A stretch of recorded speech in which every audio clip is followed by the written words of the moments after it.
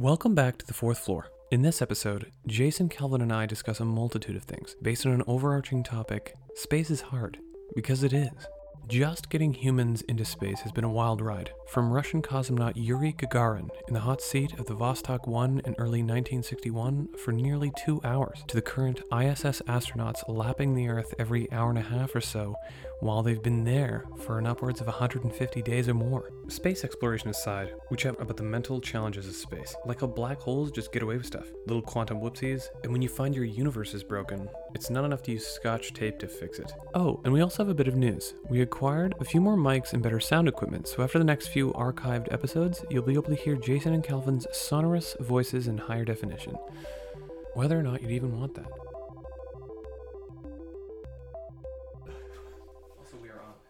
Right.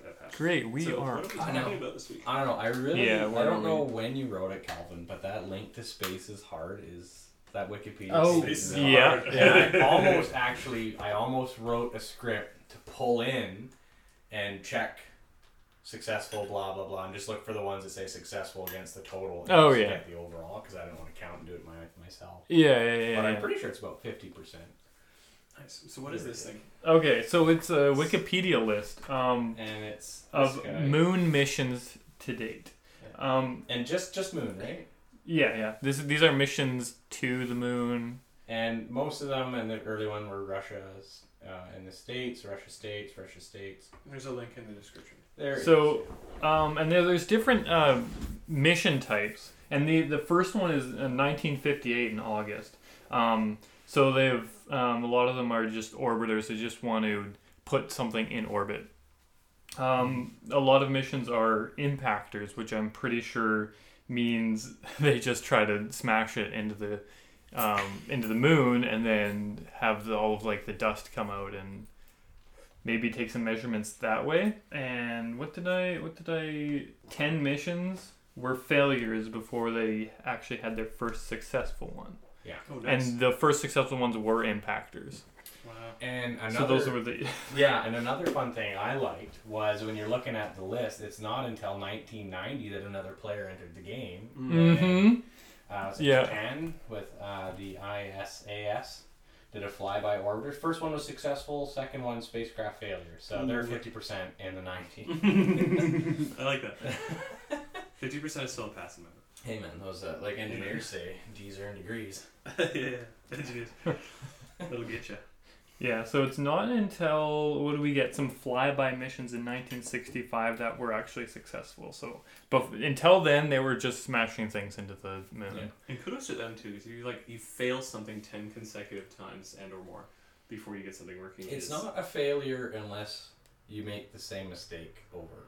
Yeah. Right? True. And it's something that I like to tell, everybody at work. It's like, I make a different mistake every day. That means I'm learning. Yeah. And they all laugh. But that's true. Like if you make a new mistake every day, that's a good thing because you're not repeating the same. If you're making the same mistake over and over again, you should stop, take a breath, try again. And I heard Les Brown say, it's not a bad day, it's a character building day or something like that, which a lot of people laugh at, but he wasn't laughing when I said that. I'm like, ooh.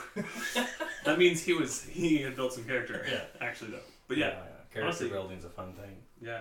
And crazy. I mean, and also, like, another thing is a lot of people, they sort of off the cuff sort of joke about space missions not going necessarily well. But the thing is, you can't necessarily do something you haven't done before exactly the right time every time you do it.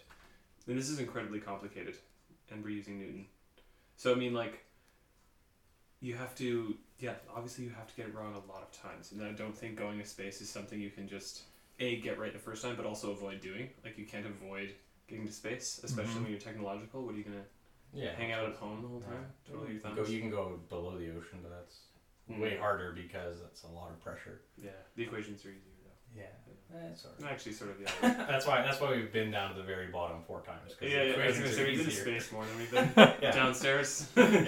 So, pressure is really hard to deal with. It's why, Venus was a no-go right away. Yeah, there's more partial differential equations going downstairs than there is. Lack of pressure is a little easier. There's more isotope. The difference is 1 atmosphere and 0 atmospheres versus 1 atmosphere and way too many. Yeah, you've never seen a building, just on its own explode outward. But you do see them sometimes on their own collapse inward. It turns out structural integrity has a direction. So Yeah, that's really cool. Right. So yeah, 34 missions to get the first flyby mission. So that's when they're shooting close, but orbiting is probably harder to actually get it just right. And that's seven years of this space race going on. Well, and I mean, you got to think they don't have computers, so it's just Very simple me, not electronics. even a calculator, like an abacus. Slide rule. Yeah, and logarithmic tables, trigonomic tables, and a really good understanding of expansions.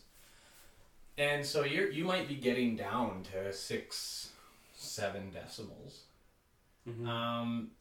But that's not enough to orbit the moon, guys. Like, exactly.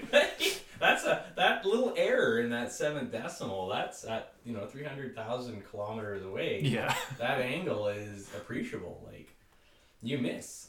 And the fact that they were able to get even the first landing on the moon to within a few kilometers, or 4 kilometers off from their projected landing site, which was 100. They had 100 kilometer radius kind of thing they were aiming for, something like that. Yeah. And speaking of the whole Margaret Hamilton's stack, I actually have it up right now. This picture of with her and her stack of code for the Apollo mission, ridiculous. Amazing. And so not having computers necessarily, but having punch card computers, which make. Yeah. By the way, if you find any punch card computer stacks and they just think they're garbage, keep them. They make fantastic bookmarks. Oh, awesome. Yeah, it's That's like the coolest retro bookmark. I want to talk about September 1968 by the USSR. They did a flyby, and also it says they circled. I'm not exactly sure what that means. But it says here, 2 tortoises and other life forms on board a technology demonstration for planned crew missions. So these are the first Earth life to travel to and around the moon.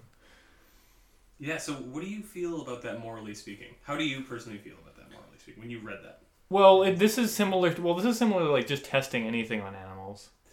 Yeah, and yeah. Except we've got radiation belts and other things. Yeah, I mean, things happen. Yeah. I mean, it is a gray area. You can send people, but that's a really bad control group. Mm-hmm. And so, as a scientist, and as dark as it is, you need to train on things that are more simple to be like, okay, well, what happens, and when they suffer something, okay, well, how does that affect something else? And you have to build, and it is absolutely terrible that you need to do that. But you send up a few tortoises, or you send up 50 humans, your choice. Yeah, fair. And I guess at the time, I mean, it is like the day and age, and they're going to do that. Yeah. Yeah. And we also don't have detectors to tell us anything necessarily accurately going up there with you. So let's just say they didn't have any very good shielding or anything. You send you send a probe or something out there that has something on it, and then it's highly irradiated. I mean, nobody's saying that we couldn't have sent Geiger counters or something. No. Nobody's saying that we couldn't have sent No, and that's the thing that we would do nowadays, is now we just have robots. Yeah, now we have robots telling us stuff, so they don't have... There's a professor who studies, well, it's Aaron's supervisor, or not his supervisor, one of the other medical physicists. She uses 3D printed rats with holes in them that they put human skin type gel medium, and they radiate that to see how it works at different depths. Yeah. So we have now the technology to avoid it. They're 3D printed rats. It'd be 3D printed artificial animal yeah, and you would just use material to have a density and consistency of what your theory says should happen, and you'd send it up, and you'd wait, and it would come back, and you'd check your data. And if your models are correct, then you get everything you wanted. If your models are wrong, well, figure it out. That's what science is. Yeah, I guess the best detector in 1968 was a living thing. Yeah. You could have sent people because they would have talked to you about it. Yeah. But there weren't a long line of people being like, you know what? yeah, I'll go up there. Just bury me in my backyard when I get back, right? Yeah, Yeah, like yeah. they I mean, really I've heard- didn't know and couldn't No. tell like what could possibly happen. They knew very little. So this was at a time where if you wanted to know what would happen, you just had to really just do it. Rather than what we can do now, as you said, build a lot of precise detectors and radio communicate with them really far away. And not everyone or everything's gonna be like that Yuri Gagarin guy. Is he the one that put his face in that? It was Yuri? What was it? No, this guy's the first guy who put himself in a tin can and blew himself up into space. Yeah, He's the very first guy the very to first guy. just enter space, or is it also to orbit? Was that the- he was first the human in cosmonaut, space, right? marking Yeah, 180 yeah. minute, or yeah, it was orbital flight. Yeah, which is super cool. Like That's the thing is, scary. though, yeah, scary. Like so I mean, you have to be him too for a second. Like, someone meets you in the conference room, very budget looking conference room because of the time, and they sit you down. And they're sort of like you're probably on a panel or slide. I don't know how you're selected. It'd be interesting to read, but they're gonna tell you that you that we've got a panel of 8. And we know it was probably, but like I'm just in my mind, just denomination of just like like people like you know what, I kind of want kids. Right. Yeah. Exactly. I don't Who's know if I willing don't to risk their life? Yeah. So I'm not sure if it was this huge panel of like a large stack of papers and questions to ask everyone in the interview, and then Yuri's just the guy. Yuri's the guy who's okay if he doesn't, if he gets blown up on launch, like doesn't leave the launch pad blown up. Well, that's that would be my first question. Oh, how am I getting there? Oh, we are putting a bomb Yeah. on your butt. Yeah. But don't worry, it's not pointed at you. It's pointed away from you. So you should go away from it. Yeah. Also, this is the first time we're testing that much velocity on the human body. Good luck in yours, but it's not going to stop. Again, they have to test it on someone. They can't just put an accelerometer on there, I guess. True. I don't Well, think that, they like- can. Well, I mean, you could, but you don't Back know how the then. human body reacts to that. Like, Right. that's another thing about those sensors. Is sure, I get all this data back. And I'm like, this is how a human body should do. Yeah. But if you put me up, like even Steve's, Professor Steve's at UVic, trained to be an astronaut, that guy can handle more G's than I can because he's been through the training. So if you just walk up and said, "Oh, we're going to get this amount of G's," and you put me and Steve's in the same room and said, "Who's going to pass out first?" The guy who's never done high G training. It's not even the same across the board for humans. So when you have that data, you then also have to interpret it. So you still have to send something up there to do another test. Absolutely, yeah. And I mean, sensors aren't an entire human brain made mostly of, fats and water. Yeah. It's not the same thing as a detector. Detectors just Yeah. release There's so much complicated biology going on that Yeah. that's so hard to control for, right? So kudos to Yuri on his interview for just being like, "No, it's cool, man. Just I'll whatever, do it." just- Yeah. Yeah, it's fine. And if I get up there, but I can't remember what he said. He said some really romantic stuff. Like, and this is stuff I should have looked into. But he gets shot into space. He describes, the purple that he sees as he's exiting, and just looking back is like the most beautiful thing ever. And Well, when did he? when did he go up? He went up in 1961. 61. 1961. So 11 years of watching all the failures, and they're like, "Hey, we're gonna stick you on one of these now. I think we got it." Yeah, the first guy. Yeah, that's a nope. Yeah. I got a good feeling about this one, so we'll put a guy in. Yeah, and I don't know what the translation of Vostok 1 spacecraft, but that's the funny thing is that his spacecraft is called the Vostok 1, so it's the first one they're doing this with. The Vostok 7, like we had 7 iterations of this. Well, I mean, No, it's the Yeah, first why one. didn't they put Well, a look, put a it's dummy like in at least partial to make sure failure. it would work? There were 2 successful by the Russians in '59, and then it's just once again Full of red, right? red until '64. Yeah. And it's And they just Pardon? kept doing it. Excuse me? what? Yeah, exactly. Like space is hard, guys. Space is very hard. And the worst part about it is why it's hard. Is because it's not like it's far away. It's actually closer to us than Vancouver. Right. Like we're closer to space in Victoria Are than we? we are to Vancouver. Yeah, it's only 100 kilometers. And Vancouver might be like, pushing. It's like going Yeah. up Vancouver Island, maybe. Yeah. Yeah, true. And like I went to basically Port Renfrew, which is 92 kilometers away on a road. So even if you straight lined it about 70, right? Like I'm almost to space. That's not the hard part. Yeah. The hard part is that you have to try and fall onto the Earth as fast as the Earth moves away from you. Yeah, yeah. And Going to space and then falling back down. Really easy. I mean, Yeah. that wasn't the problem. No. They did that. Germany was doing that in the 40s. Yeah, yeah, Like, they were just rockets go up, they're like, cool, they come back down. Neat. yeah. Getting them not to come back down means you have to send them sideways Really fast. ridiculously fast. Like 11,000 kilometers a second or whatever it is, kilometers an hour. Like, it's just no. I'll pass.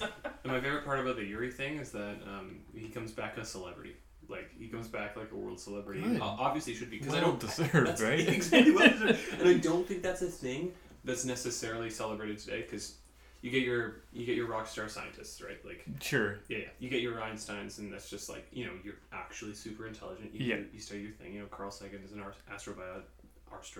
astrobiologist and other things. But I think, like, in the past maybe 20 years or so, it's kind of decayed.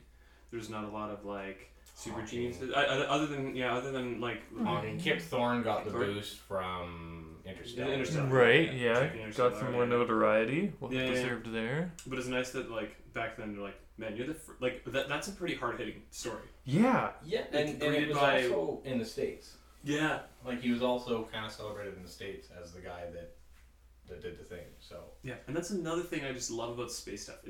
It stops being. I mean, okay, sure, and it's certainly true. We always argue that it's the directive is political to go to space. Mm-hmm. Space race was about war stuff, like, hands down. But at the end, like, after you do space race stuff, it's all the borders go away. Like for the folks that landed on the moon, like, they look back on the moon and like, I can't remember. I should really look up which astronaut said this, but he wanted to grab every politician by the scruff of the neck, bring them up here, and like, look at that damn thing, and like he can stretch out his thumb, like Right. at arm's length, and just cover the entire Earth. And just like, that's how significant your little surface area of a blip is. It's just that, that little bit. Is that worth like arguing? Yeah, and it's funny because I've used that argument even on fourth floor with some of the younger kids, and they're like, "Well, it matters to me." I'm like, well, that doesn't matter. Yeah, tiny little fluff of carbon. Yeah. You. like I get it. They're like, oh no, but like, you know, it matters to us, therefore it matters. No. No. Yeah. No. It Cosmologically doesn't. speaking, it's a fart in the wind or whatever. Yeah, like, It's my sure, dad. you want it to do well so that it stays, but come on, guys. Yeah. Like, Yeah. if you keep being attached to it, that's where you get all your biases. You Yeah. Let go. have to back up, and that's what's really good because I don't think you can see a border in space. Yeah, that's No, the Unless you're looking Yeah. like, oh, is that Colorado River? I guess that separates a couple of states, and then you get into space, you're like, what river? Yeah. Like, you can see the Amazon, you can see the Nile. You see the caps. Yeah. Pretty good, like. Mhm. You can see some of the northern caps. Yeah.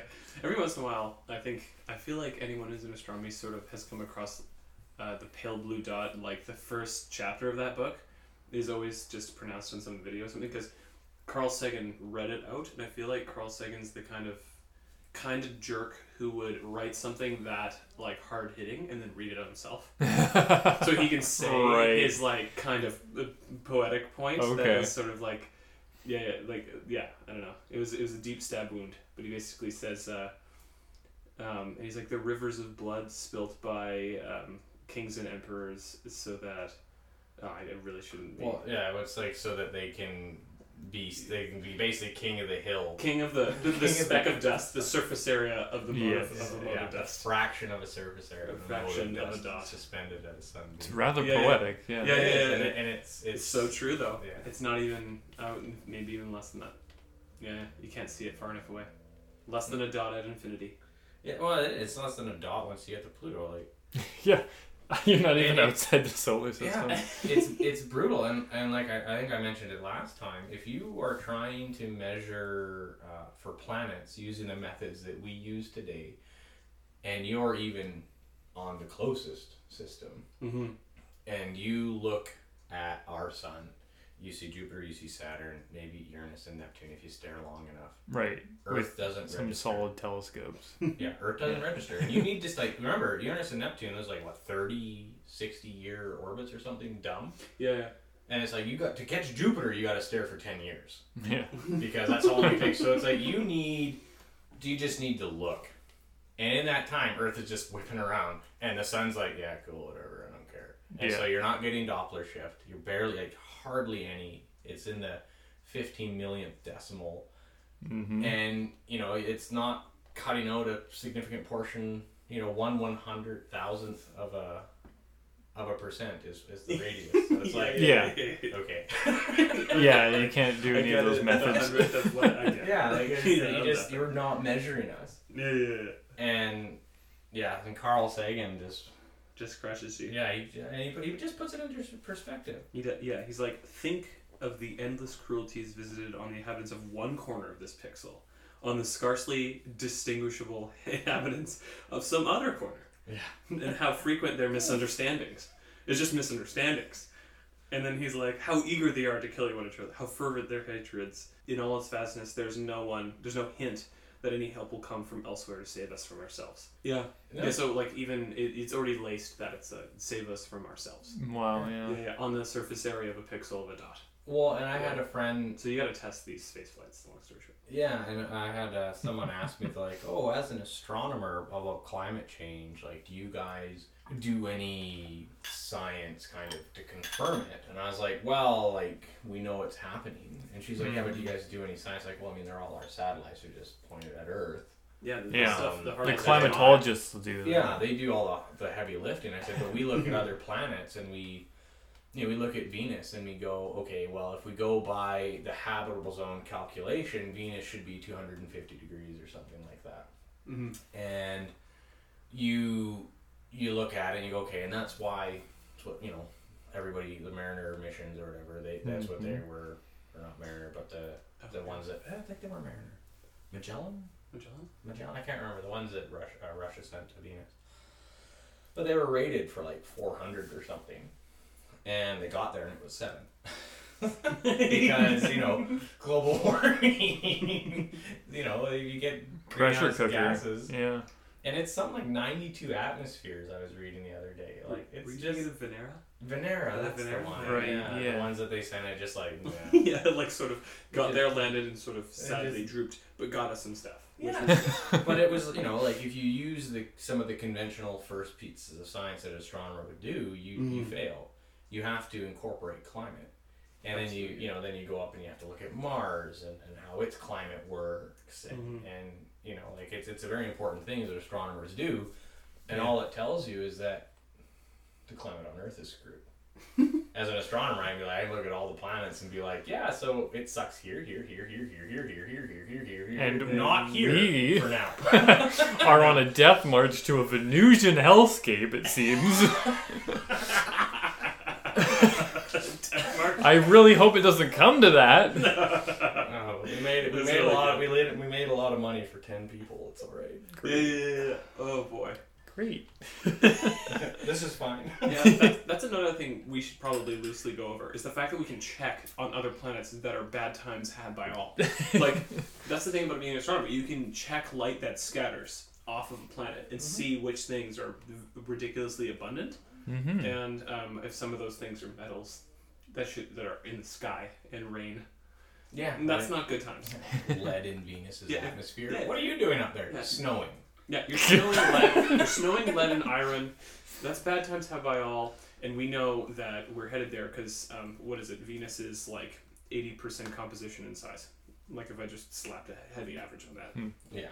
Yeah, and so we're walking, holding arms and hands all in that way. And Death march, as you say. to get atmospheres, you have to have a certain gravity. So what Venus tells us is that we can actually support probably about 100 times our atmosphere that we currently have. Because Venus is about, like, say, 92. And it's around 80 to 90, depends on... You're talking about just the gravity being able to hold the gravity being able to hold it in. Okay, yeah. We can support quite a bit more atmosphere. And thank goodness we don't, because... Thank goodness we don't. I kind of like one atmosphere. Yeah. But yeah, and then I've had one. Oh, this was a few years ago, and they had read and it's like, oh well, Mars's atmosphere is mostly carbon dioxide, whereas it's global warming. And I'm like, dude, it's 2.5 times farther away from us than the sun, and the water melts. Also, it's quite small. And other things. Well, but it's like you got less. But it still melts. Yeah, it yeah, still it gets still above melts. 0, and it's 2.5 times. It's 2.5 times farther. What is it like? And it's about half our size. Yeah, or actually, I think it's like a third. So, Yeah. and the only reason I care about that is because it's a surface area to receive sunlight that's already inverse squared farther away than us, which is quite a large amount. Still has seasons. Still has It like still melts. has seasons. It has our tilt. And if you remember from the last time when we were talking about that starfoil or whatever, solar sail. Solar sail. And- Light sail. Yeah, That's light the one. sail. Starts And the pressure of the sun on the light sail is like a paperclip in your hand here. Mm-hmm. And you go and you drop that by 2.5 squared, right? Yeah. And it's, Mars gets nothing. Mars gets nothing. Mars and it still melts. Still melts. Because it has mostly carbon dioxide in the atmosphere. Yeah. And it helps keep it a little bit warm. Yeah. Despite not having a rotating core or whatever it is. Yeah. No volcanism, no nothing. It's just a rock. Yeah. A lot of radiation, though. A lot of radiation. I was gonna say. It's basically the We knock microwave it of for not space. having anything good, but radiation, lots of that. Yeah. No protection whatsoever. No protection. Yeah. Worst. Worst. Yeah. And that's another cool thing. Also, remember Carl loosely saying something like, astronomy is the most humbling and character building experience, or it is that. And yeah, it's totally true, because just because he's the guy who goes around hunting around for these kinds of things. You go around hunting around for a bunch of planets, like you just said. You're not finding a lot. You're not finding a lot of Earths around. Yeah. And you start to like sober up and go, get a handful. Yeah, you look at like what's close. You're like, can I go there? No, that would be dead. Can I go there? Well, that would be dead. Can I go there? No. No. And it's really cool to armchair this idea, like just backyard campfire armchair, like, oh no, dude, there's not a lot out there, we know we're special, whatever. Yeah. But no, there's really not. I double checked. Yeah. Looked real far like. And even if I looked real far like, I can't even get to the real close like ones. Yeah. This weekend when I was camping, I got to do some stargazing. Oh, cute. And I have binoculars, and so I was able to see the rings of Saturn and Nice. Jupiter's moons through my binoculars. Yeah. And they really enjoyed that, and I had my beam of death laser pointer. And so I heard people on the beach like, oh, what's that? And so it attracted some people. Fun. And then I kept them around long enough so that eventually Cassiopeia and Andromeda came up over the trees to the south. And I was like, okay, the reason why I've gathered you all here is because you're going to look right there at the binoculars and you're going to see the smudge. And that is the only speck of light you can see with your naked eye that does not exist in our galaxy. Yeah, it's And that- amazing. That's why that's my favorite thing to actually like look at in the sky. I love it. Yeah, with I the simple will- telescope. In the winter time, when I'm out for a walk late at night, I will purposely look for it because you can see it. It's really easy to see. It just looks like a smudge. Well, I mean, you have to be away from a city. Like, it has to be pretty dark, I've been doesn't able it? to see it in Victoria. Really? Yeah. Okay. Maybe your eyes are better than Yeah, mine. I know exactly where to look, and I have been looking for a very long time. Right. And I can pick it out. Shay now knows how to look, and he's like, "Oh, it's that smudge." And then when you look through your binoculars, it's still a smudge. You just move the binoculars around, and it stays. Oh, you're right. Yeah, you do the whole like look off to the side thing. Yeah. And I was explaining to them like, it's around. New data showed it's about around the same size as us, has the same amount of stars. That's probably the only speck of light that's guaranteed to be looking back if you go with there's one intelligent life per galaxy. Even if you made that base case assumption because there's one here, Yeah. then you go, okay, well then there might be one over there. In which case it's the only speck looking back, at least. And it's 2.5 million years ago, so what's looking back I can't tell you, but it's super humbling. Yeah, very sobering. Yeah, it's like, you look at all those stars, like, yeah, they might have planets on them, we ain't getting there, so I don't know what your point, but, why you're talking about it. I also love the due process is leave Earth, check out the moon, a lot. Check it out a lot. Just get it wrong really, quite a bit, yeah. and then be like, okay, like I'm gonna look around a bit more, and just you don't go. Yeah. We got to the moon. Got to the moon. It's very hard to get further. Yeah. Yeah, we've got a whole bunch of There- stuff planned ahead though to go to the moon, which is Yeah. really, really cool. Yeah, I wouldn't. One, I was talking to people and they're like, "Oh, what do you think of like the States doing it?" I'm like, it's actually really dumb for the States to do it because the States has done it. And right now you have China, Israel, Japan, India. Yeah. They're all going there. Let them do it. Yeah. You go somewhere else. Yeah, you sure. be the pioneer. You be the leader. Yeah, if that was your thing to begin with. Yeah, you carry and it it's first. like, right now India, and that Wikipedia page says in progress, and they have an orbiter, a lander, and a rover all in the same ship that's going to go to the moon and look for water. Right, Chandrayaan 2 or something that Yeah, I saw recently that. launched. So why are you going to go there and do it when you can just use their data? Yeah. Like, to me, it doesn't make sense. Now, some people are like, well, I gotta wait for their data, and it's like they've capitalized, they've turned science into capitalism, and I just want to, Yeah. It's kind of dumb. Yeah, we really need to be able to share information to get anywhere in this world. Yeah, and it's especially if you want to get out of it. Like, fine, if you Yeah, wanted also to get the spice trade, sure, be the first, monopolize it. Okay, fine. There's no spice trade in space. If you're lucky, you can start mining asteroids. However, the moment you do that, everybody gets to do it because it's so profitable. Everybody's gonna be like, "Yeah, no, that's I'm doing that next." Yeah. There are just asteroids out there worth trillions of dollars. Don't spice trade, space trade. Yeah, You know. yeah, get rich quick. rich. This one guy got minds real angry with this one simple trick. I don't know if it's exactly simple. Single Yeah, man. well, according to this list, for the first 10 years, it's a bit rocky. And then I gotta send a few turtles. Literally. Yeah. Yikes. Getting the rocket ship to launch first is the real challenge. Then we have to collect the material and then safely get back. That's still, I find it hard to believe that would be profitable. My favorite No, category. what'll be is not. I wouldn't bring it back. You build factories. I would in build space. factories. I mean, it's better to do that anyway. There's no Yeah. size constraints. Yeah, you're space. away from gravity, so you can just. Yeah, so you make them. Right. You can just actually use the asteroids themselves for the material Yes. to make the stations.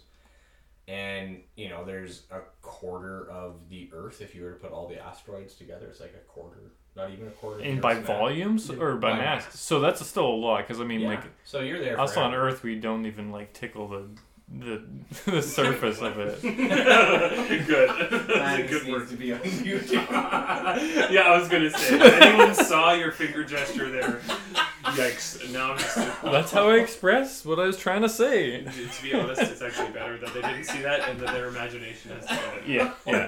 I need an adult. But oh man, That's true.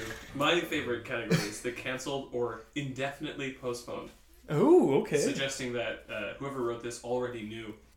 We got a lunar lander by Europe, canceled in 2012, indefinitely postponed. We've got, in the 2020s, don't even know, a resource prospector from the States. We got Japan's Luna Glob. Luna Glob. Luna Glob, Oh, you know what? Artificial objects on the moon is also a fun list. Just this garbage and garbage we left. And I think I can't remember how much garbage, I'll have to double check, but how much garbage was just waste that was left from visiting the moon. Oh, There's yeah. a lot of bags of human waste. yeah. Which is- I mean, obviously you're you going to have do that to. though. Yeah. You have to.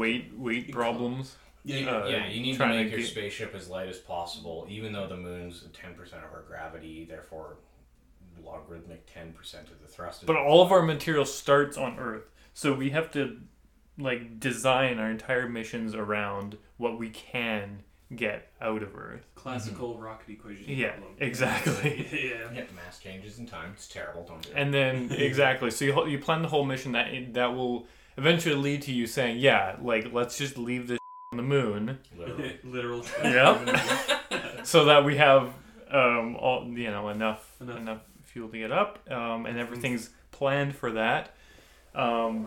Because engineers are great like that. They think of all those things. Yeah, and I mean, the first time landing on the moon, they had 7 minutes of thrust left or something. Oh, stress. Yeah.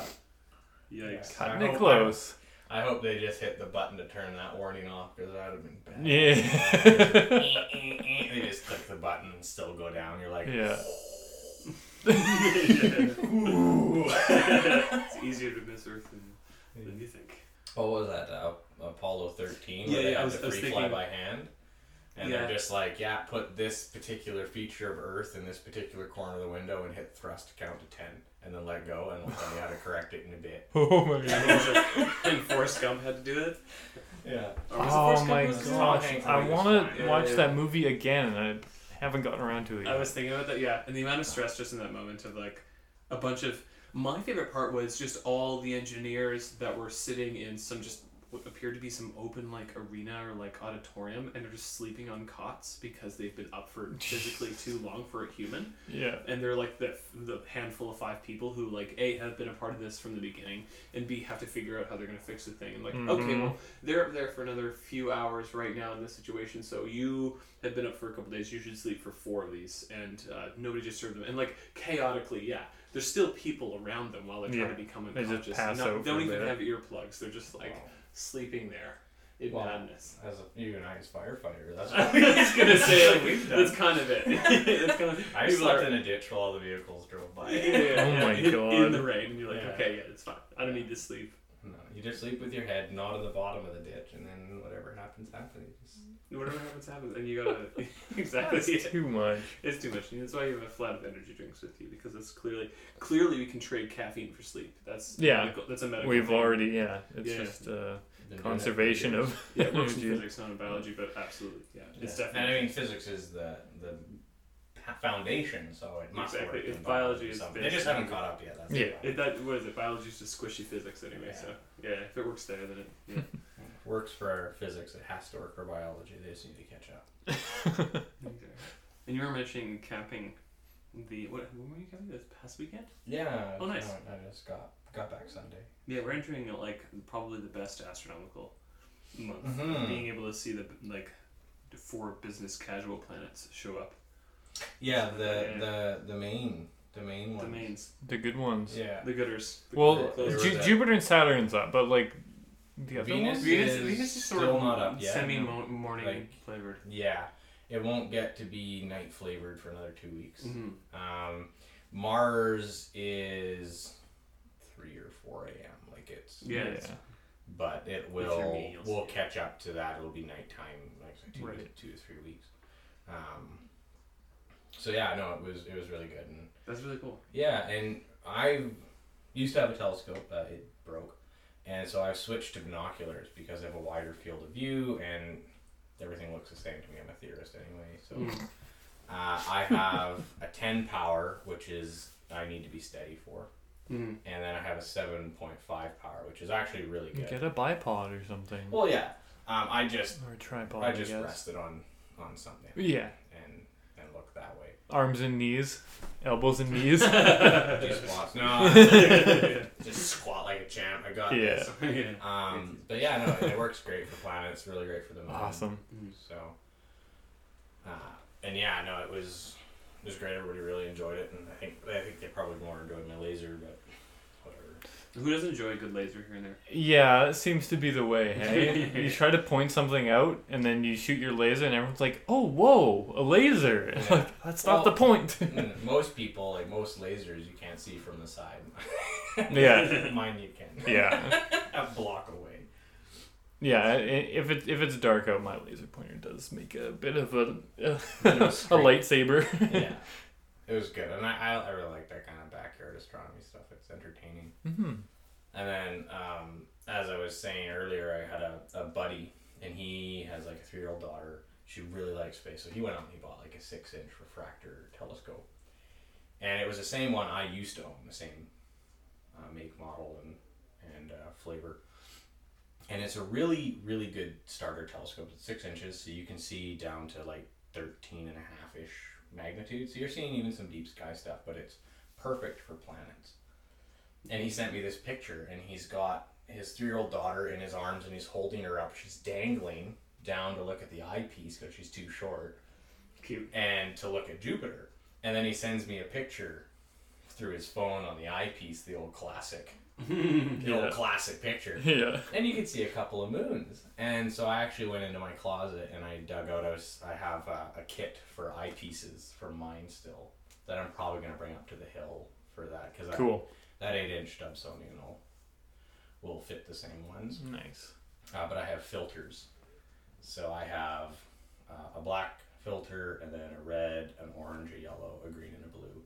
And then I have a variable polarizing filter. Nice. And so it's really nice because I've known this kid since high school, and he's like super into that backyard astronomy.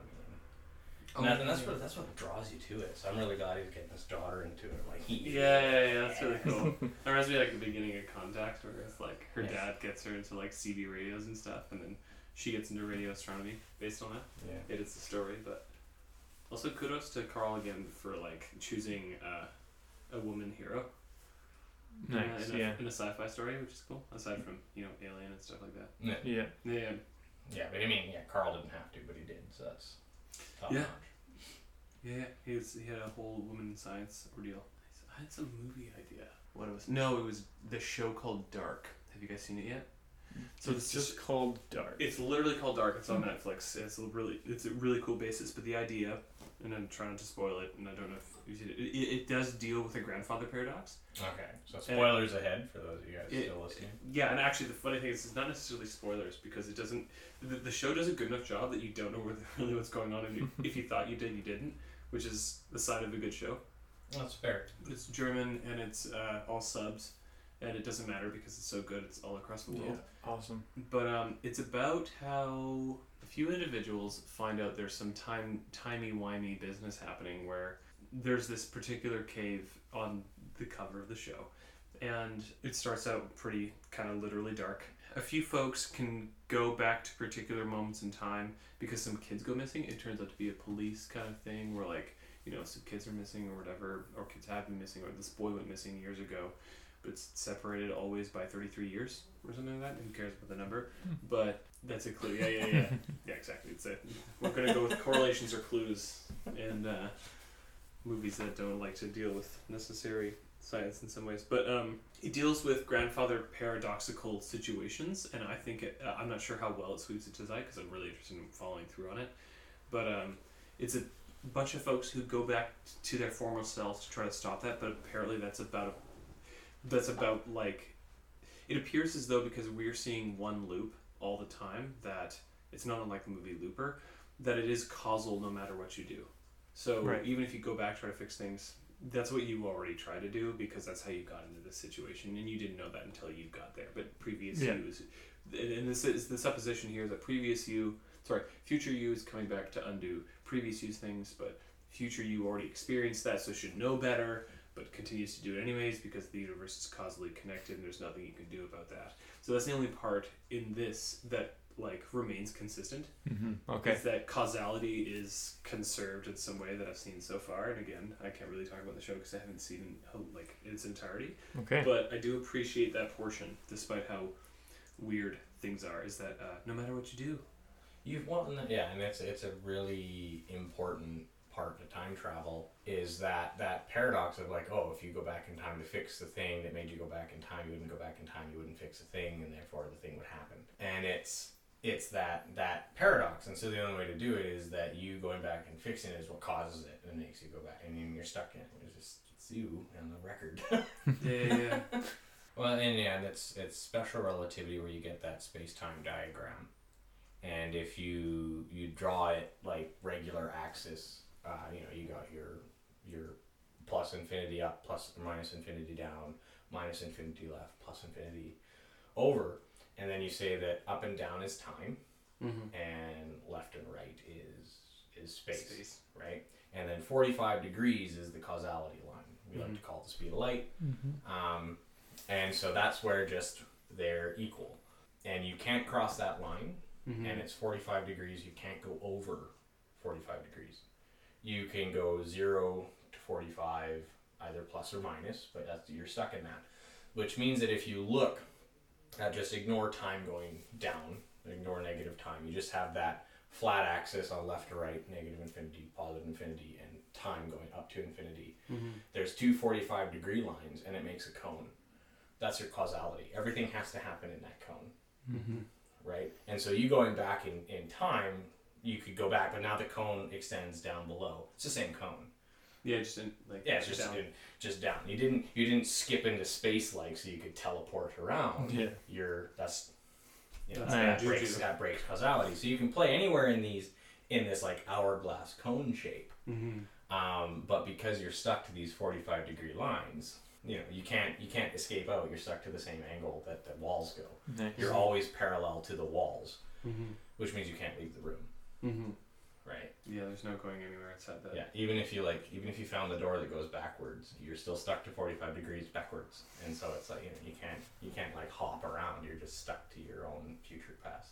Yeah, and I do like how like shows attempt. I mean, you have to because you don't want to like take away the fun of the whole thing. You don't want to ruin the whole a fun story of going back in time wise, but you definitely have to attend to this like causality business. And you might want to play with physics and say, "Ooh, no, it's fine. Like I'll break it here and it'll be okay." And you don't break physics. Yeah, there's subsequent things that happen that are kind of like and it'll lead to a cascade. Like when you start, the reason why spherical cows in a vacuum don't exist is because neither would we. Like rapidly. But it's a good approximation, and you don't really lose too much by saying that, and so that's why I don't mind when some science fiction and sci-fi stuff, like when they break the rules, I don't mind if they do it and it kind of makes sense in a way. Like, okay, fine, it's an approximation. You're just trying to like get the plot moving forward. I dislike it when they just shatter something completely and you're like, oh, you made it move faster than light. No.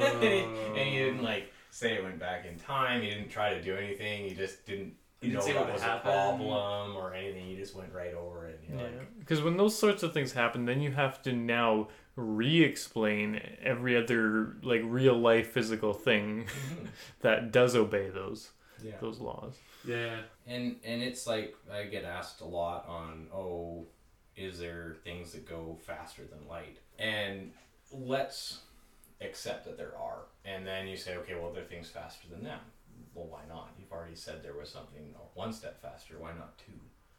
Why not 3? Why not 4? Suddenly you have causality going to infinity. And we know that's not true because we exist. Like if you could do causality instantly, there would be no light. Yeah. That's a good point.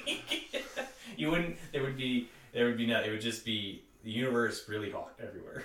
It's really the universe happened and then happened and not. Yeah. Closed. Yeah, exactly. Full stop. And so it's the fact that there is a speed limit. It's the fact that there is something. That's the physical part. Because if you say there's something that's better, well then you have to say, well, there's something better than that. And there's no logical reason why you can't once you started. And this is why like the Greeks said the universe was infinite, is they didn't have a reason to believe there was an edge. So the argument is I get to the edge, I fire an arrow, and it goes over the edge and I go get it. And then I find another edge and I wash, rinse, repeat. Because there's no reason for that first edge, there is no edge. But so far, as we know for causality, there's an edge. And so as soon as you break it once, that there's no more edge. Like that's the logical implication. So yeah, I do like that you can figure that out as a person, that like the grandfather paradox is a thing. Yeah, I don't know. Although it's really cool that physics comes across these, which is also interesting because I thought that scholastically it was a redundancy to sort of, do your electromagnetism courses or whatever, and then you get to the end and like, oh yeah, by the way, the whole thing we've been talking about is actually just this one thing. And you're like, okay, well, you could have said that from the beginning. And I feel that way most of the time. It's like, yeah, just hurry it up. Like, I am the kind of person who does my own peripheral reading enough that I'm interested in, like, reading, Feynman lectures and stuff. I'll do that. I think anyone who's passionate about physics does that anyway. Yeah, you need to if you want to go anywhere with it. Yeah, you would just naturally read these because you're already interested in how nature works. But at the same time, I could hand you all the things, all the keys and the locks and all the stuff, but it's also just a cool thing to figure that out, like to be in some process and be like, oh yeah, actually Maxwell figured out that they're all kind of semi-flavored related, that they're all sort of this weird thing, and it would draw attention to something greater later. And you can't just take that, you can't just be like, Yeah, that can be a day one thing they give you. Yeah, they can't just do that. Yeah, and also you'd ask too many questions if they gave you one. So you're like, okay, but how? And then you'd be back where you are. Yeah.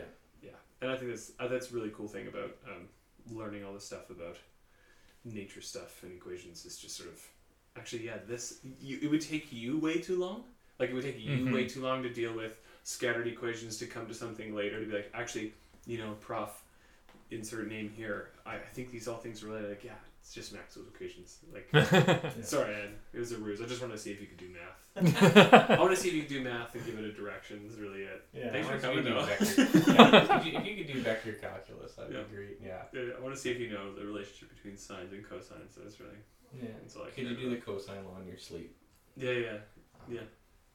Do cosine law like you pray to God before bed. Kind of thing. Like. What was it? So I had in second year, there's 215, an intro to quantum mechanics, and it's not quantum mechanics. It's certainly not. Now that I know better. It's terrible. It's kinder quantum, but for like kids not in kindergarten. So much great reading. Like, I didn't really. It's so good. The first chapter is a big kick to the ego because all those people you're reading about are so much better than you, and they're younger than you. Yeah. Yeah, that's. I did this when I was 18. You're like. It's a wake-up call. Terrible. I completely revolutionized how the world saw itself in the field, and I was 22. And I still can't do math. Yeah. 5 times 1 sometimes equals 6. Because I think you're adding. Yeah. Absolutely atrocious.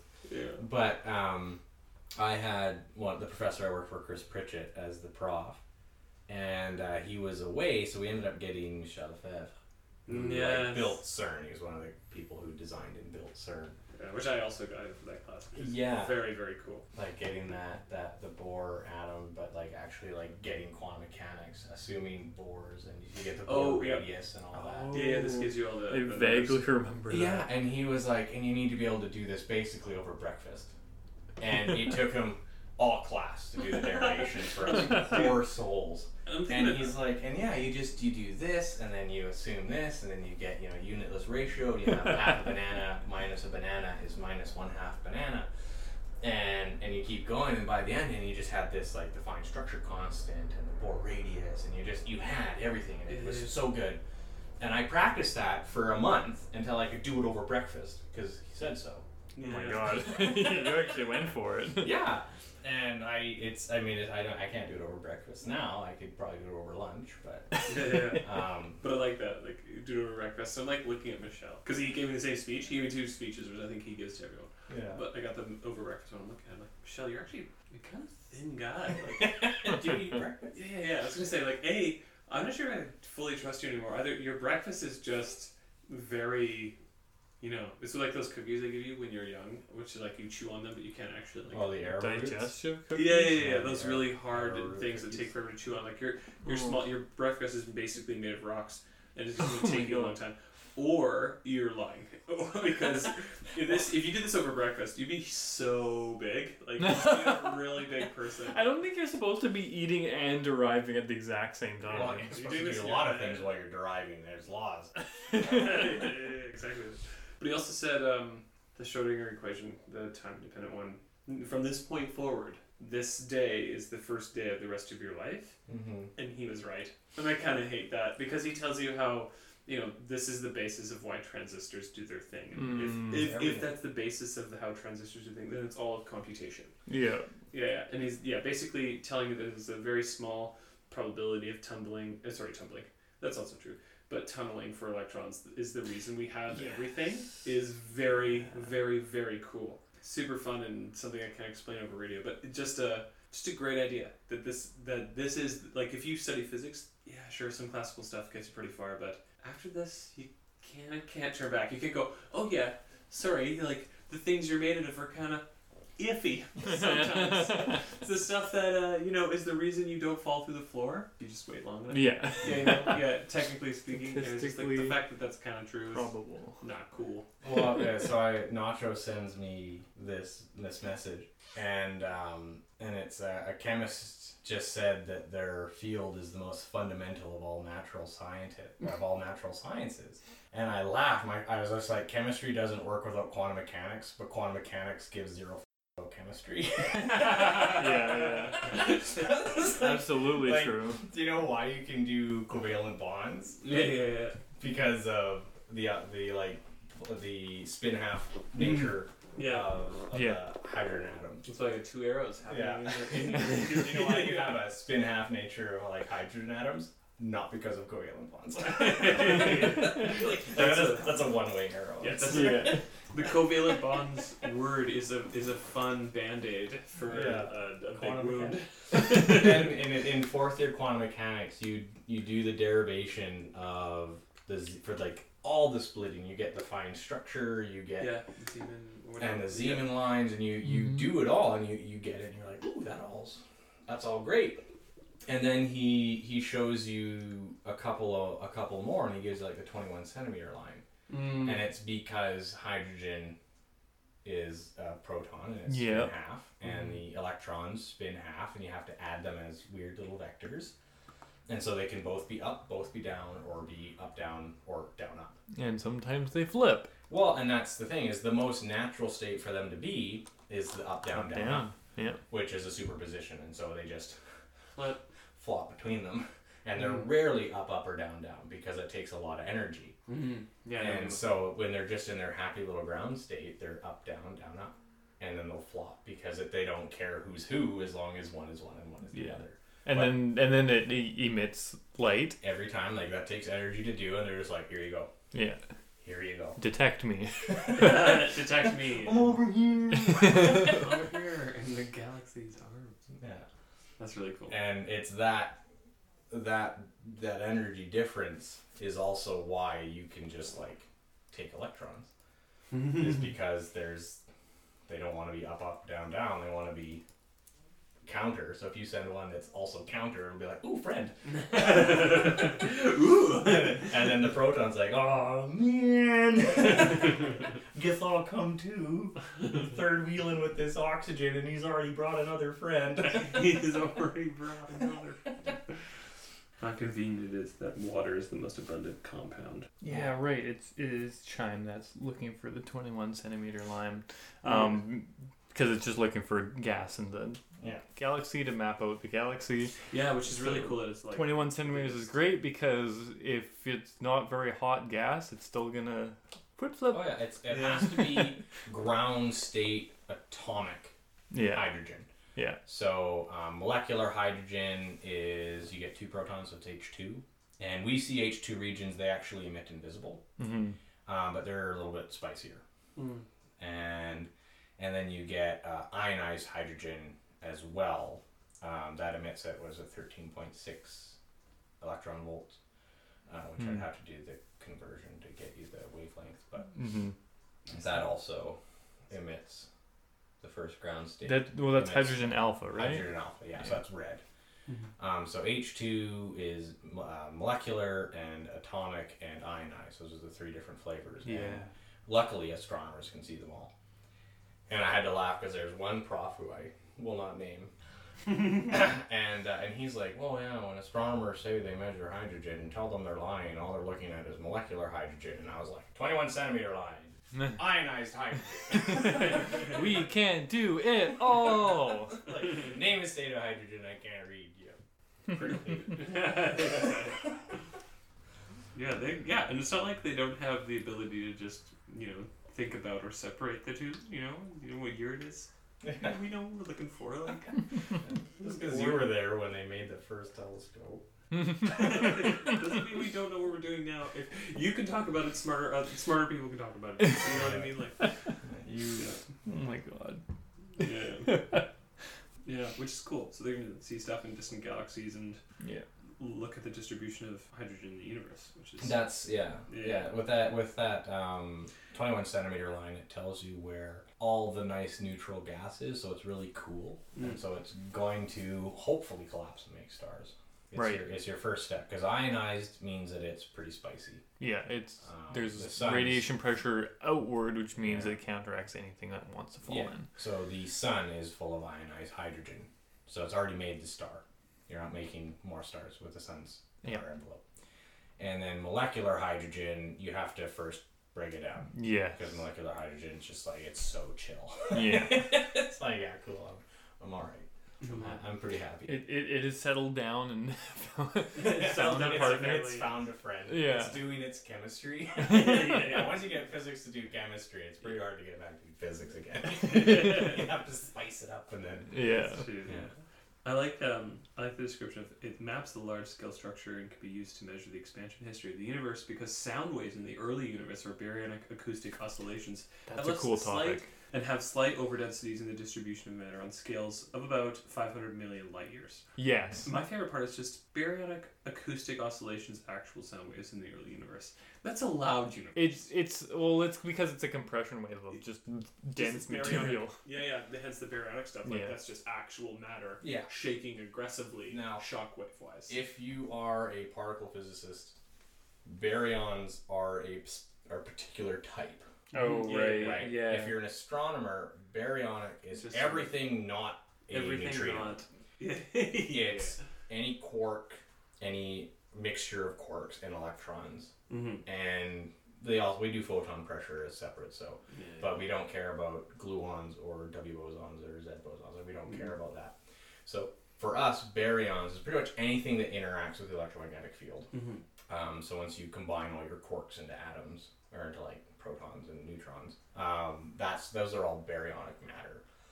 And so particle physicists get that twitch. They're like, they do that. No, they're not. It's the same thing we say with chemists. Like, oh, it's just metals after. If you want to go out and look at my data and tell me, oh, that one's all that. Those are just the 4 protons that make up the. I don't know what's the 4th element. Barium. Something like that. And it's like, you're gonna tell me no, you're not. So go away. It's just anything that interacts in that. So not dark matter, not dark energy. Those are baryons. And so it's basically the entire universe that we can know and measure and play with. And the universe was so spicy once that it just like rippled through it. Yeah. And the ripples, of course, are going to cause some gravitational fluctuations, which are going to counter ripple. And those look like oscillations on a sphere, and you get those spherical harmonics. Yeah. And that's what makes those little bouncies. Yeah. So spherical harmonics can be split into basically there's 2 numbers that govern them, and the height and the number of bumps I think is all you care about. So they're like if you have a string, I have a string that is connected at 2 ends. I can have like 1 bump that goes up and down, and that's like kids are gonna jump. Right, and then you get them going a little bit faster, and there's 2 bumps, and you can have 2 kids on 1 rope. You're going a little faster, you can have 3 kids, 4 kids, right? And it's just the amount of bumps you have. Yeah, nodes, I guess they're called. Nodes, they're the spots where that flips from up to down. Those spots don't move. And that the fact that it's shifting from up and down, there's energy going through the wave, and that's that oscillation they measure. Is that up as it switches from up to down, it's transferring energy. Well, what is cool about these baryonic acoustic oscillations that they are just measuring this overdensity that's just slight, but you're just looking out into the universe, and it's like it's just a slight amount more matter in this like bubble ring thing, and then a little bit less over somewhere else, and then it's just there you go, and then that has a specific size. Yeah, and what the main attribute of the dark matter theory, especially now with dark energy, is they're able to fit like to the 7th bump or something. When you look at it, it's crazy, and nothing has fit so good. It's ridiculous to get. Like I couldn't get my first year lab to fit that good, and it's here's a block, throw it at somebody and measure how long it took. Like that was first year labs. Yeah. And, you know, how do you mess that up? No, I'm not nearly as good as the people doing baryonic acoustic oscillation. Yeah. And this actually segues me into the topic that I posted for Mond. Oh, you want to talk about Mond? Just a little bit. So Mond is modified Newtonian dynamics, and their whole thing is Einstein's wrong, and gravity just behaves differently at different scales. So they're trying to fit those bumps by just doing if statements. If you're here, you behave like this. If you're here, you behave like this. If you're here, you behave like this. And on the edges, just make them match. So it's how I would do a graph in a first year lab. Because I didn't actually want to do the work. Yeah. And yeah, so there was a thing that was posted, and I think I mentioned it last time. It's the Chimera project in particular, or the chameleon theory. Yeah. That's the whole thing where like Yeah, it just changes as it needs to. And that's So, I was gonna say still gotta be that's the passing. worst theory ever. That's the god of the gaps of what I don't know. Yeah, and That's the well, and if you think of it this way, if I make an equation, like a bunch of if statements, and I say if you're here, do this, if you're there, do that, if you're there, blah blah blah blah blah blah blah, and I just do all of these nice little things to get that perfect fit, and I feed that to a computer, the computer's gonna only give that back. There's no margin for error really, because I've told the computer precisely what to do. There's not enough wiggle room. And I can chi-square fit everything, but because it all has to match, you've lost a lot of degrees of freedom. And their big thing was like, ooh, look, our thing made a galaxy with stars. I'm like, you told it to. You actually have to tell it to do that. You have to say, in this region, make stars. Gravity behaves Newtonian here. So, of course it's going to make stars. You just told it to. Yeah. Whereas with Einstein's theory, you're like, okay, here's the most complex equations we have ever, and they're more complex than quantum mechanics. Einstein's field equations are so much more difficult to solve than quantum mechanics. It's why it's taken us 100 years to get computers good enough. And, you know, you just put them in and say, here's these equations. They never change. This is just what happens if I have any kind of stress energy, like I have any particle with some density. This is how it should behave. What do I get? You hit play. And just this one set of, granted it's like 16 terrible linked equations that tell you how it all behaves, but you get exactly what we see when we look out. There's no tinkering. The only thing you tinker with are 5 parameters of like how much matter, of like baryonic, how much dark matter, how much dark energy, what's your neutrino flux, and what's the Hubble constant or something like that. So it's like 5 things.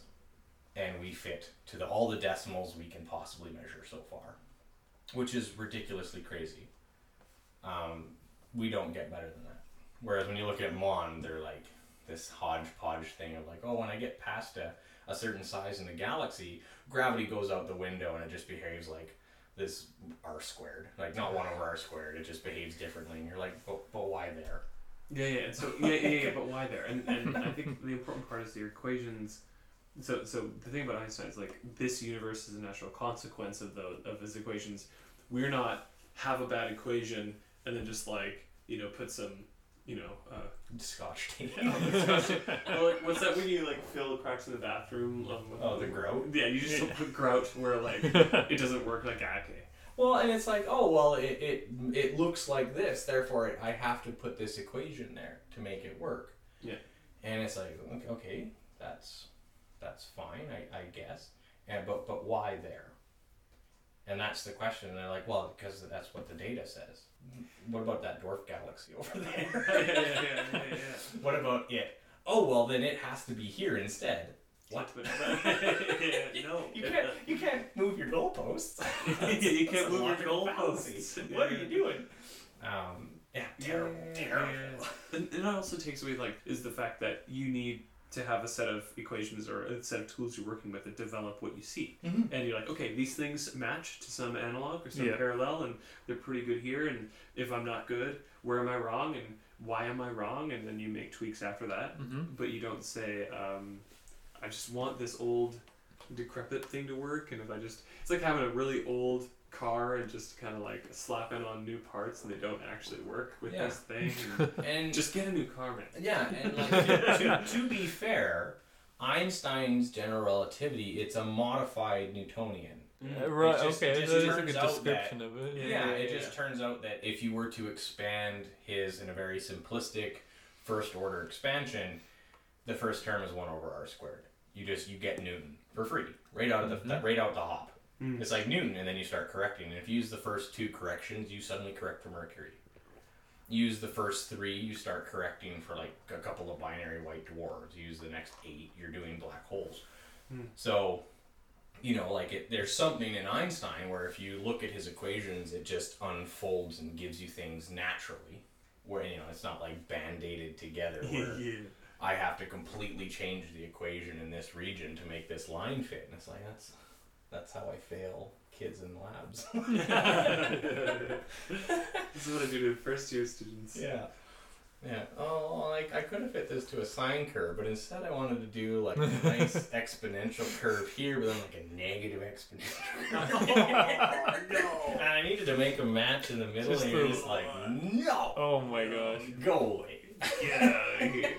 I do always enjoy that in in any plots where they, you know, just have an incredible scatter and then you try to fit some sort of curve through it. And it's like, I mean, I'm sure at some point there's like a minimum where you or an optimization, but you can fit so many different curves in like a really messy plot. And to be fair, and like, this was something that so in the open house group chat when I wrecked all the poor little first and second years when they're like, oh, like, what would you say a bad science is? And I was like, astronomy. and like I got no responses, and I've had a few of them be like, why do you say that? They like other messages. What do you mean? You're a theorist. Blasphemy. Like, what are you traitor to the cause? And it's like, no, have you seen?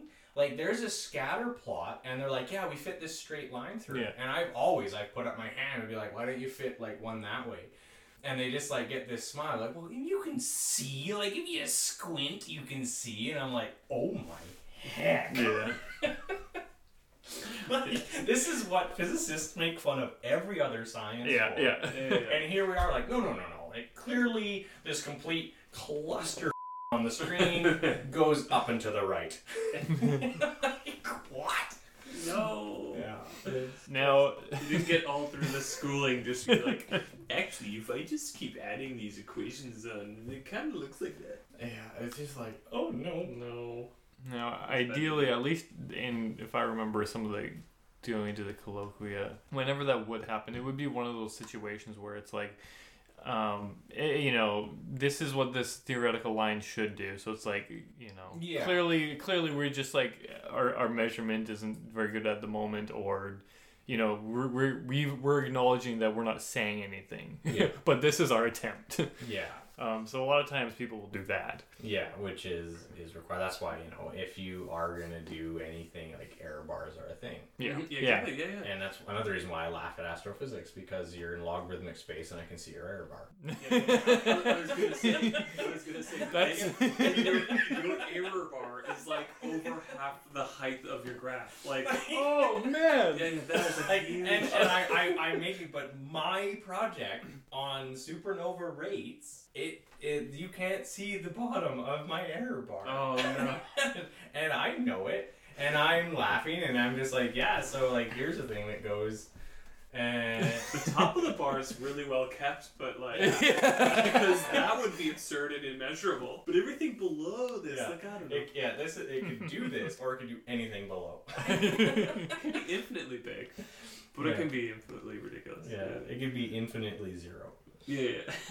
Yeah, and I've been chuckling about it for the last like year. Mm-hmm. And every time I update them and I get things like a little tighter, I can't bring those error bars up because it's an estimate. You've discovered some soft constraints, Yeah, and that's great. and I always put them in, and you know, like some of the people in the collaboration are like, "Oh no, it's an upper limit. Just ignore the bottom ones." And I'm like, Actually, that reminds me of I did an optics lab where I forced Logger Pro to do everything in polar coordinates, and then I handed it in, and he's like, "How did you do that? how did you make it do that? It looks good. Like he's like he asked me to come in and talk to him for a bit. And he's like, and it's actually hilarious because he came to my cafe and then he had an awkward interaction because we had to give you a cup so you'd fill your own coffee and you just buy the size. Yeah. And then when I handed him the cup, he put his change to tip me in his own cup. Oh my gosh, And she the thought thing it was like the tip cup or something. He did, and he thought I was like a beggar. Oh, Like, okay. this is for you. He's not wrong. Yeah, he's not wrong, but he didn't. Actually, can I get better marks instead? Yeah, we'll trade for Actually, marks. was my marks actually worth a quarter? Yeah, you know what I mean? I'm pretty sure the tuition was much greater than a quarter. Yeah. But that's not what he meant at all. It was just sort of like this intuition where there's a cup and you put change in the cup sure. if you're hanging out with like Yeah. But or something Might because I'm not so one of those. therefore might be homeless. Yeah, might be homeless. Like Yeah. here's a noodle pack for you, kiddo. Oh my out there gosh. on the streets. And anyway, so the other awkward interaction was him coming to me and he's like this is actually all great. Like I didn't there's nothing wrong with your lab. It's just I don't know how you did this. How did you get Logger Pro, a linear program, to do everything in polar really good? And I was just like, I just asked it to turn X into R cos theta and don't ever talk to me again about other things. And then Y into R sine theta. And again, please don't talk to me about anything else. I don't want to see this. I don't want to like put it in other spaces because I need to know which polarization I am. Does it look very, eggy? Does it look circular? Does it? What is it? I want to see it for what it actually is. And if it's linear, we're going to get some cool 45 zigzags. And he's like, that's awesome representation. That's exactly what it is. I just didn't think we could do that. I'm like, I tortured it a bit. I had to rough him up a bit to get it out of him, but I got it.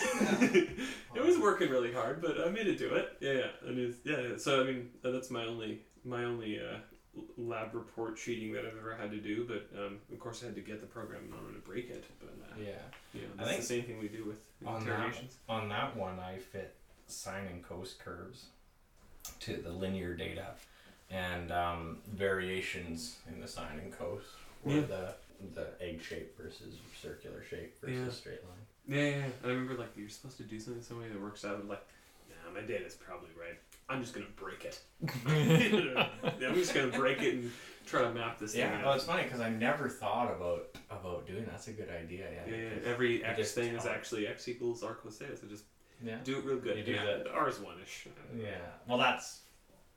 R is my favorite version of 1 or whatever the width of whatever you're measuring is the cap. Yeah. Just, it's the unit. It's just... it's the R. Yeah. It's one many R's.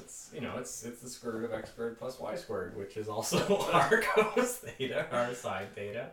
Oh, and theta is inverse tan Put up a little X for fight. Y over X. Yeah, that thing every step of the way. No. Yeah, it put up a bit of a fight at first, but then it kind of waited, and then it kind of gave me a lot of decimal points. Okay, you don't need those extra bits. I just want a good picture for Dan. Yeah, well, that's really cool. Although Octus was an uncomfortable subject. It's still an uncomfortable subject in my mind that I don't want to like enterprise too deeply. Although I'm obviously going to have to because astronomy is just seeing stuff in light. But just knowing, because I think just in my younger years, hearing for the first time is just, we've got this oscillation of electromagnetic fields and stuff, and just trying to understand this as like a monkey with less hair. Trying to accept that like all the light is just shaky water, shaky special water, and shaky water. Just kind of like shaky vibrations in a field is just everywhere, and just translate. That's why it's easier just to imagine them as particles hitting your eye, rather than just like a continuous wave that your eyes like. Yeah, I guess. I guess that was 1. I guess that was 2. I guess that was 3. Yeah, your eyes just feel sorry for you. Like, don't tell him. Don't tell him it's actually all nonsense out there. Yeah. The fun thing about optics is how you can do 2 different approaches to it. You can do it geometrically, or you can do it using like quantum mechanics and really like deep math with Maxwell's equations and Hopper and all that. Yeah. And you get the same answer. Yeah. Which is why like you can easily get any computer to do any optics you need because it's linear algebra, it's geometry. And if you really want to make sure you're getting those decimals right, you just switch over to quantum mechanics. And it's like, oh, that's uncomfortable. Because it's a space where classical and quantum mechanics meet perfectly. Mm. Yeah. For some of the finer tweaking, like, you know, when you get what's it called, penetration depth. That's quantum mechanics. Like, you do need some quantum mechanics for those really weird bits, but everything is, you get the same decimals using quantum mechanics or a nice linear algebra equation without a lens, which is crazy. Yeah, because there's no other system where you can just combine the two and get the exact same answer with the exact same amount of work. Actually, that's a really good point. Yeah. One's a good representation of anything. I'm only 2 iterations in. I've got the classical, and at least astronomy has 100 dots on the page. Yeah, exactly. Yeah, but I mean, in this case, it's like we've got the quantum mechanics. Is there another thing?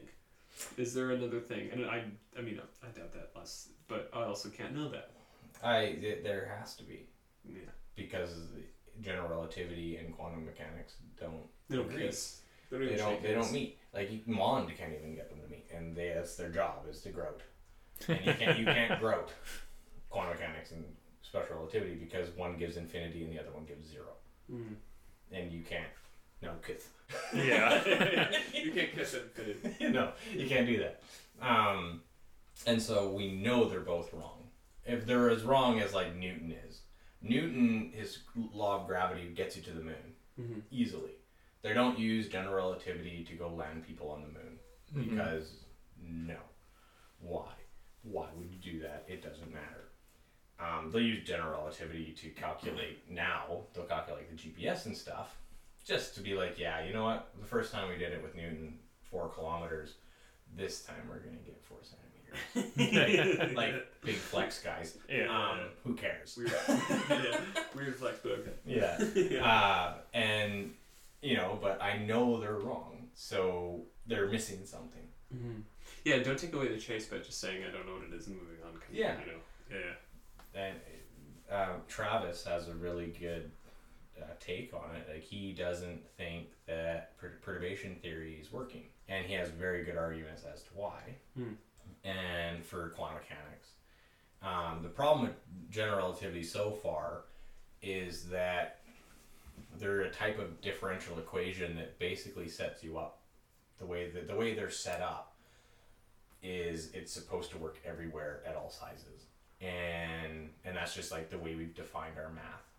So it's really hard to look at general relativity and say, okay, like, where can I tweak you? And on the flip side, with quantum mechanics, like, we can't quite solve those equations everywhere.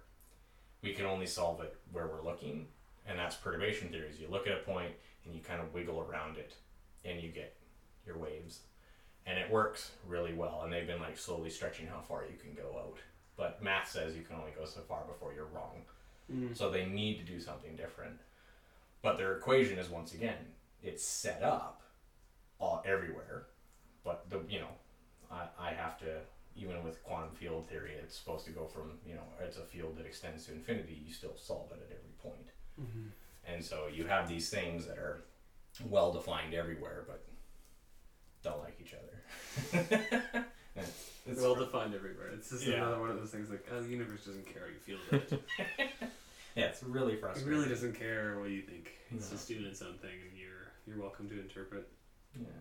But I'm going to give you a perfect shadow on that black hole image to match general relativity perfectly, but it's wrong. Oh my god!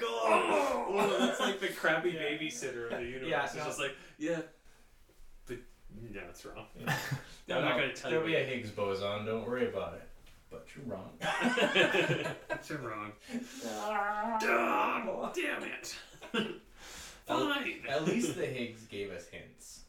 The Higgs boson gave hints that there's missing and more, and it's like, okay, but so far general relativity, it's like... Yeah, we had 2 consequences back then. It was like 125 GeV or something else that was absurd. Well, and it was something else absurd, and the fact that it was 125 also gives hints as to more. you know, that Yeah, it leaves there could be like flavors of like different Higgses themselves, which would be kind of cool. That would be cool, actually. Yeah. But you know, so far general relativity is. Why are you the speed of light? why are you causality? Why are you always right? Yeah. Why does space just decide to be conveying information as fast as possible when it doesn't need to? It's space. It can. Space should only do space flavored things. Like, space is allowed to do whatever it wants. Why does it? Gravity decide that no, speed of light's fine, guys. Don't worry about it. Also, super unfair because like the most basic tenet is that space does whatever it wants. Space is just hard, and everything else it's is like currently expanding faster than light. yeah, which is why we have a green screen / black screen of the universe, whatever 2.73 Kelvin or whatever it is the hot screen is. Yeah, that's just what you get.